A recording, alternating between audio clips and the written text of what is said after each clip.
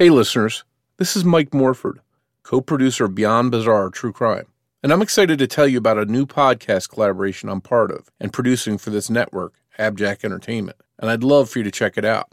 It's called Campus Killings, and it's out right now. Campus Killings is researched and written by my friend and frequent collaborator, Jess Betancourt. She hosts DNA ID, and she also co-hosts Missing Persons with me, as well as co-produces other Abjack shows, including Scene of the Crime and Beyond Bizarre True Crime. Campus Killings is hosted by our friends, Drs. Megan Sachs and Amy Schlossberg, who currently host Women in Crime. As criminologists, Megan and Amy teach, research, write, and podcast about victims, offenders, and the issues surrounding our criminal justice system, and each have over 20 years of experience working in the system in various capacities, such as law enforcement, mental health, and offender reentry.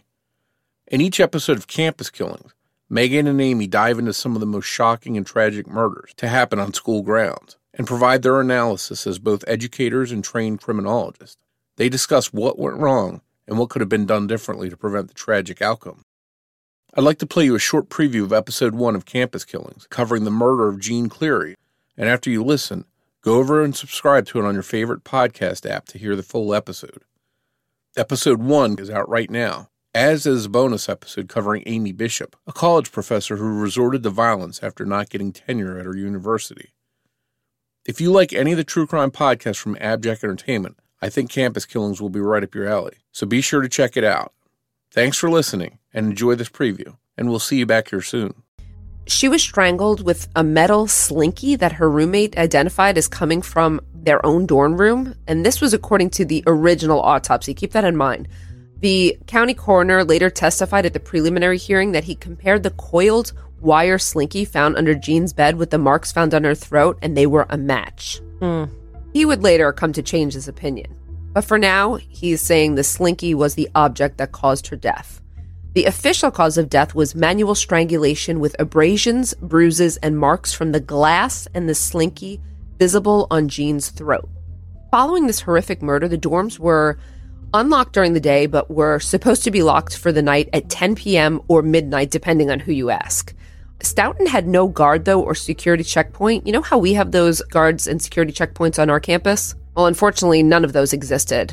I don't think they're very useful anyway, but they could or could not be useful, but they're another measure, layer of security. Sometimes they're deterrents, if nothing else. Sometimes they're a deterrent, exactly. Jean's death brought attention to the fact that dorms were supposed to be locked at night, but the students were known to prop the doors open for easy access. I mean, using pizza boxes and so on. I remember this kind of thing happening in my dorm as well. Immediately after her murder, Lehigh doubled security patrols and started enforcing the dorm locking rules, though. They visited all the dorms and reminded students to lock their doors. The campus police chief ordered more regular patrols of the dorms by his officers.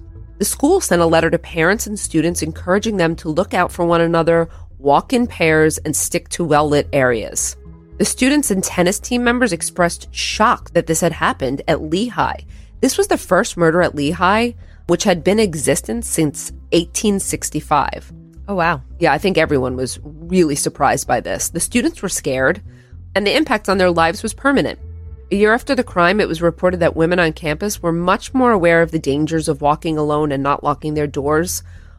The dorm doors were never really propped open anymore, except by seemingly clueless freshmen who were soon lectured about the murder. So it was just the incoming people. Everyone really, smartened up and locked down.